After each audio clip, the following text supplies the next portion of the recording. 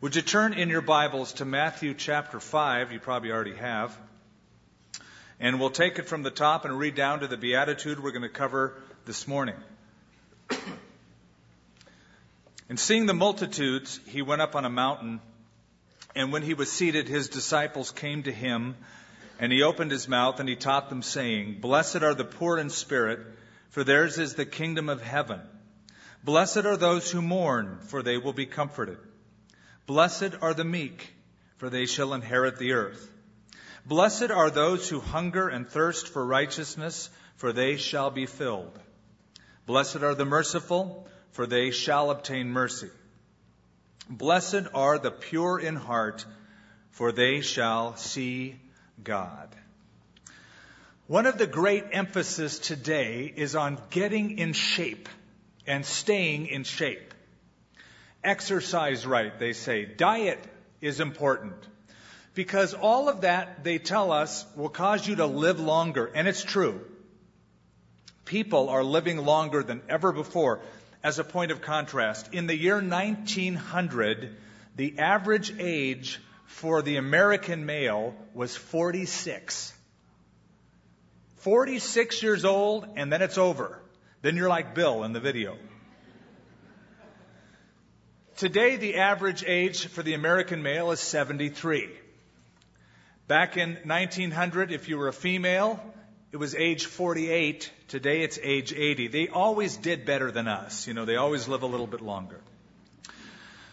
Of central importance to your health and longevity is the shape of your heart. Heart disease is still the number one killer in our country. The heart beats an average of 75 times per minute. That's 40 million times a year. That's 2.5 billion times if you live to be 70 years old. With each beat of the adult heart, the heart will discharge 4 ounces of blood, which amounts to 3,000 gallons per day, or 650,000 gallons per year, enough to fill more than 81 tank cars of 8,000 gallons each. And it's important. It is a workhorse. That muscle provides energy to the body in blood. The heart does enough work in 1 hour to lift a 150-pound man to the top of a 3-story building. In 12 hours, it produces enough power or energy to lift a 65-ton tank car 1 foot off the ground, and enough power in 70 years to lift the largest battleship completely out of the water. So it's vital to keep that thing going, because when it stops, you stop. What is the shape of your heart? That's what we're going to look at today, but not in the heart literally, but as the Bible talks about it, figuratively. Hey, by the way, you want to hear something scary? A few years ago, General Electric did a recall of pacemakers. So vital is the heart that some people need something from the outside to keep the heart going. General Electric recalled 487 pacemakers, most of which were already implanted in the chest of patients around the country. What a scary phone call that would be, huh? Oh, excuse me, I got bad news. We have to take the pacemaker back. The 6th beatitude is before us today. Blessed are the pure in heart, for they will see God, which I consider one of the greatest utterances in all of Scripture. I say that because the breadth, the depth of that verse would take us a lot longer to cover than just one message. The subject of being pure in heart, or holiness, runs the gamut from the book of Genesis to the book of Revelation. Purity of heart. 1,800 years ago, the Romans had a feast they called Lupercalis, celebrated on February the 15th. It became known as Valentine's Day. Has nothing to do with Lupercalis, the pagan holiday, but Valentine's Day was the celebration of 2 Roman martyrs who gave their lives for Christ during the reign of Claudius II. And in the celebration of those guys named Valentine, they drew a perfectly symmetrical heart to represent a pure heart. That's what the symbolism is all about every Valentine's Day. That heart that doesn't look like a human heart, the human heart is asymmetrical, but that perfectly shaped heart was to represent blessed are the pure in heart. So we want to look at this one beatitude today. We want to figure out what the Bible means when it talks about the heart, what the Bible means when it talks about having a pure heart, and what the Bible means when it says they're going to see God, those that have a pure heart. So, in looking at this beatitude, this sixth beatitude today, I want to give you 4 vital signs that are in this verse. First of all, the explanation of the heart. What is the heart exactly according to the Bible? Number 2, the emphasis of the heart. Why is it the heart is so important? Why does the Bible speak so much about it? And we'll discover that. Then third, the elaboration of the heart. What does it mean to have a pure heart before God? And then finally, the effect of this kind of a heart. So look at it again, then we'll jump right into it. Blessed are the pure in heart, for they shall see God. The term heart is loosely tossed around by people today, and even among Christians, I've noticed. Sometimes you will hear people say things like, well, what we really need is more heart knowledge, not head knowledge. Have you heard that? Or you've heard people say something like, well, he may believe it in his head, but unless he believes it in his heart, it's useless. As if to say there is a difference between the heart and the mind, the heart and the head. And oftentimes Christians will talk about the heart and the head, or the heart and the mind, as being opposed to one another. In other words, they'll tell us, you gotta feel it emotionally. Well, I gotta tell you, that's the wrong use of the term heart, according to the Bible. It's a Western view of the heart. It's not a biblical view of the heart. The word heart is used over 900 times in the Bible. It's translated in Greek cardia. We get cardiology, etc., which we use to refer to the heart muscle. But when the Bible uses it, it almost always uses it in a figurative sense. And what it means is this: the inner person, the seat of your motives, your attitudes, and the center of your personality. It may include your emotions, but it primarily refers to the thinking process, the mind, especially the will. As an example, Proverbs 23. As a man thinks in his heart, so is he. Or Proverbs 3. Write these things on the tablets of your heart. In other words, remember them in your mind. Jesus asked the scribes in the New Testament, why are you thinking evil in your hearts? And also, out of the heart proceed evil thoughts, murders, and adulteries. So the heart isn't the opposite of the mind. The heart is the mind, according to the Scriptures. It's the mind. It includes the motives. Genesis chapter 6. Then the Lord saw that the wickedness of man was great on the earth, and that every intent of the thoughts of his heart were only evil continually. It also speaks of the will. The Bible talks about the backslider in heart, or the perverse in heart. So here it is. The heart is your mind, your thoughts, especially your will, the inner you. It's who you are on the inside. Some time ago in India, I've traveled to India about 5 times or so, a Hindu man came up to a Christian missionary and asked him a very strange question. He said, what do you put on your face to make it shine? The missionary said, pardon me? What are you talking about? I have seen it everywhere. In Bombay, in Agra, in Surat. You Christians, and I've seen all of you who believe in Jesus, have this shine. And then the missionary understood. He goes, it's nothing we put on the outside. It's what comes from the heart. It's the reflection of our God that comes from the heart. So that's the explanation of the heart. Second, there is the emphasis of the heart. Why does Jesus say, blessed are the pure in heart? Why didn't he say, blessed are the pure in actions? Blessed are the pure in vocabulary. Blessed are the pure in body. Though all of those are important, why does Jesus and why does the Bible emphasize the heart so much? Here's the reason. When God has the heart, God has you. When God has the inner you, He has all of you. Because what comes from your heart, minds, attitudes, thoughts, the inner you, affects everything about you. That's why Proverbs 4 says, keep your heart with all diligence, for out of it proceed the issues of life. In other words, watch your thoughts. They are the blueprint of everything that you say and everything that you do. Remember the story of Samuel, who was looking for a king to replace Saul, and he goes to the house of Jesse? He has in his mind's eye the successor. This is what I think a king ought to be like, what a king ought to look like. And first thing he sees is Eliab, the oldest of Samuel's sons. And in his mind, Samuel goes, yeah. Now I'm paraphrasing just a bit. Yeah, right on. This is the dude. This guy looks like a king. He's got broad shoulders. He looks very royal. Little did he know that the king was outside keeping sheep, right, David?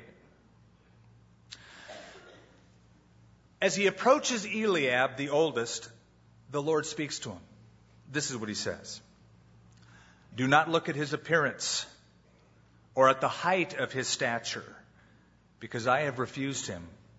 For the Lord does not see as man sees, for man looks at the outward appearance, but the Lord looks at the heart. U.S. News and World Report tells us that manufacturers are being a bit tricky lately. What they're doing is giving us the same size box and putting less inside. They did a report on this. They found one detergent company, for example, is selling their 61 ounces, same size box, but putting 55 ounces in the inside. Less than what they promise. Here is Samuel looking for a king. He looks at the box. Goes, wow. God is concerned about the contents of the box. God doesn't care about veneer. God cares about the core, who you really are. And the inside, that's why there's an emphasis on the heart throughout the Bible. And that's why you read passages in the Old Testament, for example. You know, whenever they were upset, they wanted to show grief, they would rip their garments as a sign of repentance, of real grief. It was all an outward display, because God says, turn to me with all your hearts, and so rend your heart and not your garments. Or in Isaiah, the Lord says, these people are drawing near to me with their lips. They're honoring me with their mouths, but their hearts are far from me. David sinned with Bathsheba. Put on his happy face. All is well. I'm king. No problem. Until Samuel walked in and pointed his little prophet finger in his chest and said, you are the man. And afterwards, David wrote a psalm where he understood the emphasis of the heart. In Psalm 51, he writes, O Lord, you desire truth in the inward parts. Create in me a clean heart, O God. Renew a right spirit within me. The sacrifices of God are a broken spirit, a broken and contrite heart. These, O Lord, you will not despise. The pages of the New Testament reveal a religion that was outward rather than inward.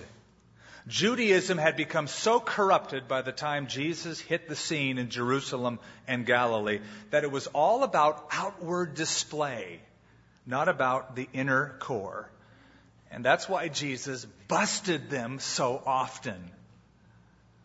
Like, woe unto you hypocrites, Pharisees! You make clean the outside of the cup, but inside it is filled with corruption and dead men's bones.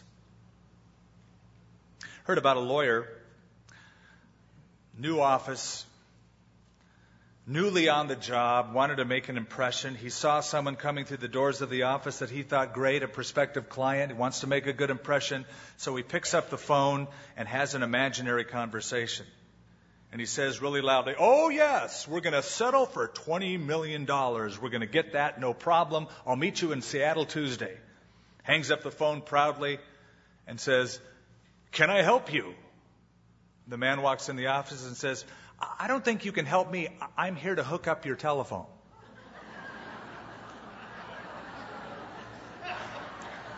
All outward,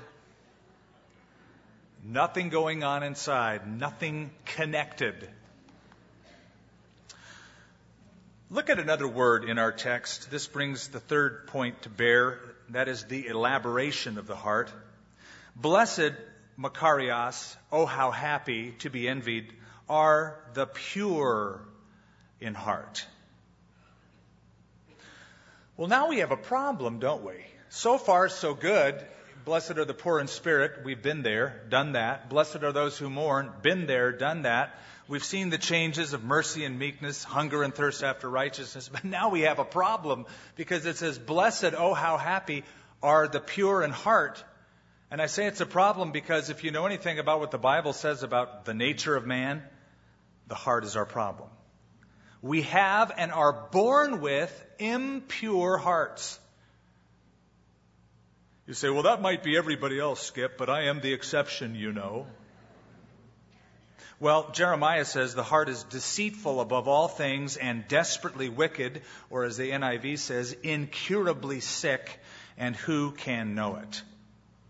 Now, that's what the Bible says about our hearts. They're impure, they're incurably sick, who can know it? Which flies in the face of the idea, the modern notion that man is naturally good.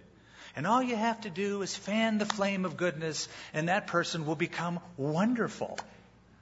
No, the heart is impure. That's our problem. That's why we need salvation. The Minnesota Crime Commission put out a statement a few years ago. I'm going to read it to you. It's very interesting. This secular source even admits, quote, every baby starts life as a little savage. He is completely selfish and self-centered. He wants what he wants when he wants it. His bottle, his mother's attention, his playmate's toy, his uncle's watch. Deny these and he seethes with rage and aggressiveness, which would be murderous were he not so helpless. But if permitted to continue in the self-centered world of his infancy, given free rein to his impulsive actions to satisfy his wants, every child would grow up a criminal, a thief, a killer, a rapist. What a statement, what an admission of truth. Well, what do we do then? If the heart is the problem, how do we purify them? Well, you know the first part. Jesus purifies them, right? Let's call that positional purity. We come to Jesus imperfect. We are poor in spirit. We mourn over our condition. Jesus accepts us and imputes to us, that's the Bible word, imputes to us the righteousness and purity of Jesus. But there's something else. There is what I call a practical purity. That is where we cooperate with God and we grow in holiness. Hopefully you are more spiritual today than you were a year ago today, 2 years ago today. There is that growth in holiness. 2 Corinthians 7:1. Since we have these promises, dear friends, let us purify ourselves from everything that contaminates the body and the spirit, perfecting holiness out of reverence for God. What does pure mean? The word katharos, we get the term catharsis, to cleanse from impurities. The Romans used it and the Greeks used it to purify metals from dirt, make them clean. Counselors use the term catharsis to speak of the cleansing of the mind or the emotions. It means to clean by removing the dirt. What does it mean when applied to the heart? It simply means that before God we are pure, and before men we are sincere. That's the idea. It is relational. It's relational. One translation, even the Phillips translation, puts it this way: happy are the utterly sincere. The utterly sincere in heart. Give me the liberty to retranslate this into the NSV, New Skip version. Blessed are those, oh, how happy are those who live life out in the open. No masks. Life without masks. We are clever at hiding behind masks because masks are safe. I remember even back from high school days, there were people in high school that wore the I'm tough mask. Remember those guys? I'm tough. I'm tougher than you are. I don't need anything. I'm tough. I don't cry. I'm like Rocky Balboa, the tough guy. You get down a little bit deeper and you discover it's just a mask. There's another mask people love to wear. It's the I'm cool mask. Well, that's okay. I don't do that, though, because I'm cool. I'm totally together. That way I can be shallow and never grow. Then there's the I'm intellectual and scholarly mask. That way I can feel superior to all those unintellectual peons that are around me. But you know what the worst mask is? And we wear it even in churches? It's the I'm holy mask. Or I'm glad you're a Christian, but I'm holy. Holier than you are. And that lets some people think they never struggle. Because they go through life claiming the victory rather than going through the struggles. That's what really happens. Years ago, before I moved to Albuquerque, this is when I was single at the time and given to antics more than I am now. A little more than I am now. But I had a mask, a full rubber mask that I could slip over my head, and it would tuck under my collar, and it looked like the most bizarre-looking real person. And I'd get on the freeway, and I wasn't driving. My buddy was driving, but I'd just be in the passenger seat and just kind of looking around at people, watching their reactions. And it was hilarious to watch them look over and then do a double take. I discovered it wasn't safe. But I even wore it to a wedding one time, just to see what would happen. Calvin Miller writes, it is easier to wear a mask. An ugly face is sometimes better than a real one. And thus we are afraid to show each other who we really are. To be pure in heart before people is to live life without masks. And if there's one place masks ought to come off, it is in church. It is among God's people. We don't have to wear the I'm holy mask, I'm better mask. Just, yeah, I'm having some problems. Would you pray for me? Oh, I couldn't do that. It's embarrassing. They won't think I'm holy. No, but they'll think you're real. And for that, they'll think you're holy. And you'll be happy. You'll be blessed. And by the way, that's the effect. That's the fourth and final thing I want to point out. The effect of this kind of heart. Notice, blessed are the pure in heart. And here it is, they shall see God. So you get a twofold blessing, so to speak. God pronounce you objectively blessed when you're pure in heart. And later on, you will see God. By the way, the Greek tense is in the future indicative middle voice if you're Greek intellectuals. More literally, it would be translated, blessed are the pure in heart, they will continually be seeing God for themselves. Think about that. You're pure in heart, you will continually be seeing God for yourselves.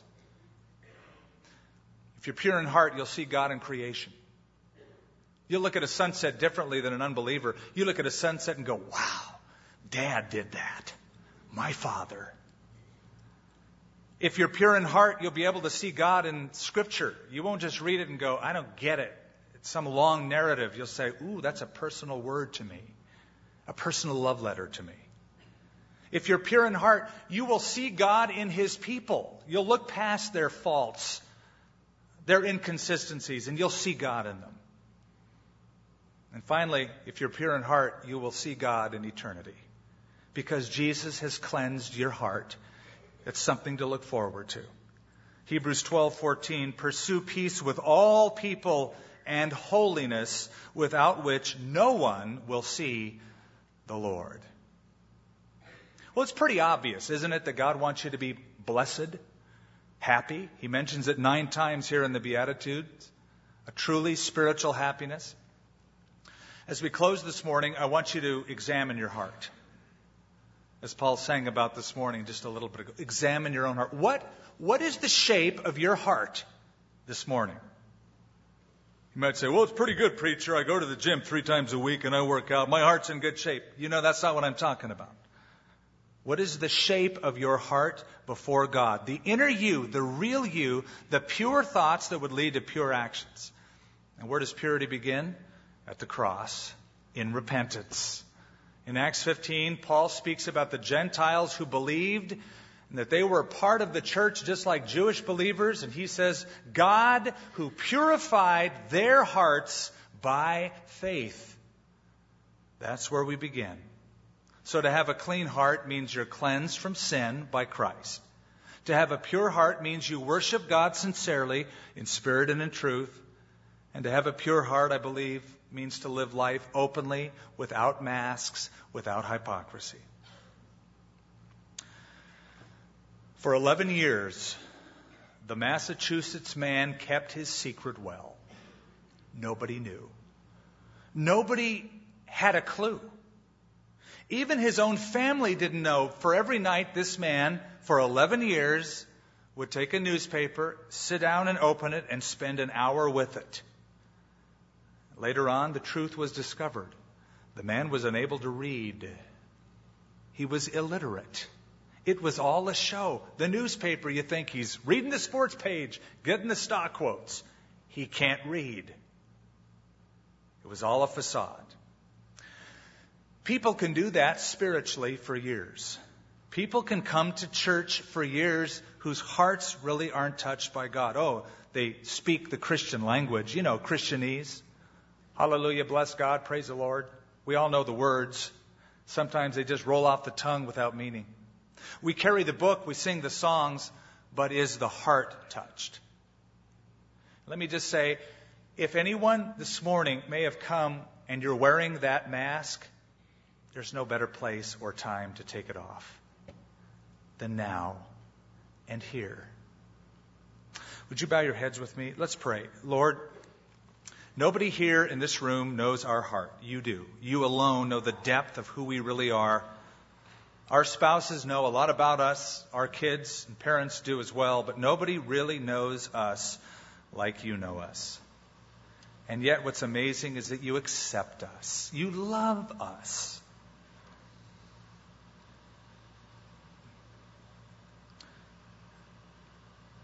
Father, I would pray, as would many here, that if anyone is joined to us this morning who hasn't honestly, sincerely, openly turned from sin and asked Christ to be King, Savior, and Lord, that would take place here. We've learned this morning, Lord, from your word. But that learning should lead to something. It should lead to commitment. It should lead to action. For if our hearts are touched, the rest of us will be touched as well. And so, Father, we pray that we would refuse to live with a mask, not judging others, but looking only to ourselves with a willingness to remove it, to walk openly and honestly before God and men in all good conscience, as Paul said he did.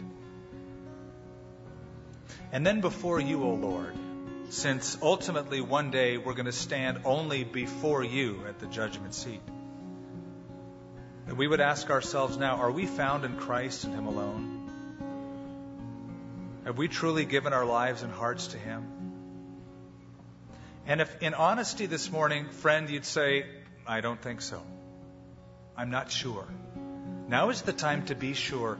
And if you are willing to give your life to Christ, to surrender, as we're praying for you, I just want you to raise your hand up in the air. Raise it up high so I can see it. God bless you, man, right up in the front.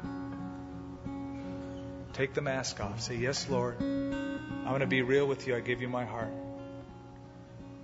Anyone else? Raise that hand up. In the balcony. Yes, ma'am. The Lord is dealing with the heart. Toward the back. Yes, ma'am.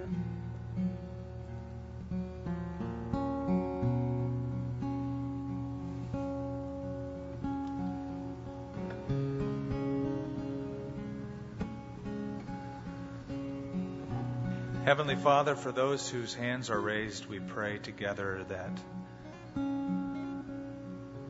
the life would be changed, renewed, made new, and a whole new sense of joy, peace, excitement, a way to face life would ensue.